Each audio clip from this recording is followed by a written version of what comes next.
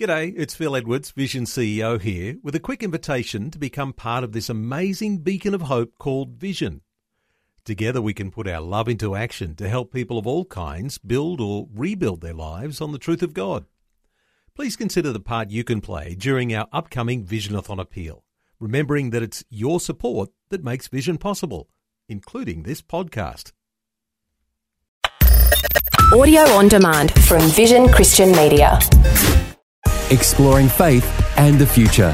Neil Johnson and Bible teacher Dr. Camille Majdali. As we weave our way through the first book of the Bible, the book of Genesis, we're talking about some of the characters from Genesis and talking about the character of Isaac.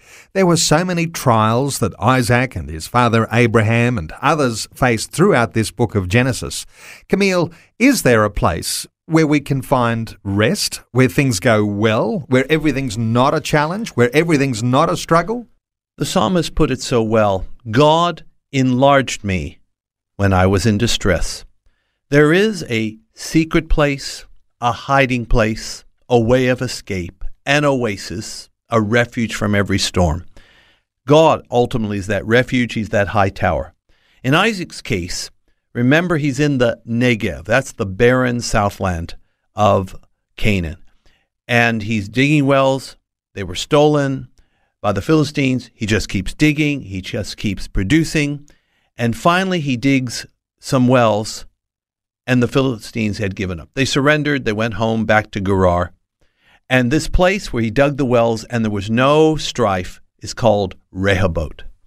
This place, Rehoboth, means room. That's the translation. Plenty of room, space for him now. No more crowded with the Philistines. He's got the room. He's got the water. Because after all, that's what an oasis does. That's what a well delivers. But let me read the verse. It's only one. Genesis 26, verse 22. And he removed from thence and digged another well. And for that they strove not. And he called the name of it Rehoboth.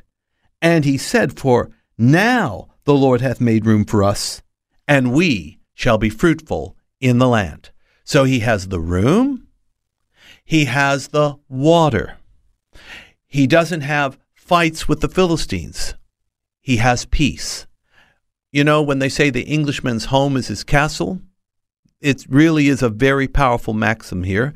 Well, Rehoboth was the castle. No Philistines. It was a Philistine-free zone. He now had peace, whereas before he had conflict.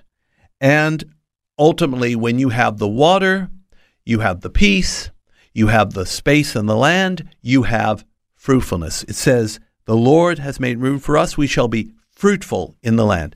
Isaac was so fruitful, Neil, he reaped 100-fold. In verse 12 of Genesis 26, 100-fold. Remember, this is in a time of drought and famine. He reaped 100-fold. It's actually because God had blessed him so much that his enemies tried to harass him. He persevered, he entered Rehoboth, and now he's really been blessed. Camille, passing the test of faith. We all might have tests to our own faith. Is there any way we can take heart from the idea that what has happened to Isaac may happen to us as we pass a test of faith, a place of oasis, a place of rest? We should take heart, especially if we continue to walk in faith, feed our faith, act in faith. All of that will pay dividends, for sure. As long as you keep going in the Lord, or as the Apostle Paul put it, let us not be weary in well-doing, for in due season we will reap if we don't give up. Let's just keep on, Neil, doing what is right, doing what is faithful. We will have a Rehoboth experience plus. Faith and the Future with Neil Johnson and Dr. Camille Majdali from Teach All Nations. For more from Dr. Majdali, including books and DVDs on prophecy, Bible commentaries, plus today's and other episodes of Faith and the Future, go to vision.org.au. Thanks for taking time to listen to this audio on demand from Vision Christian Media. To find out more about us, go to vision.org.au.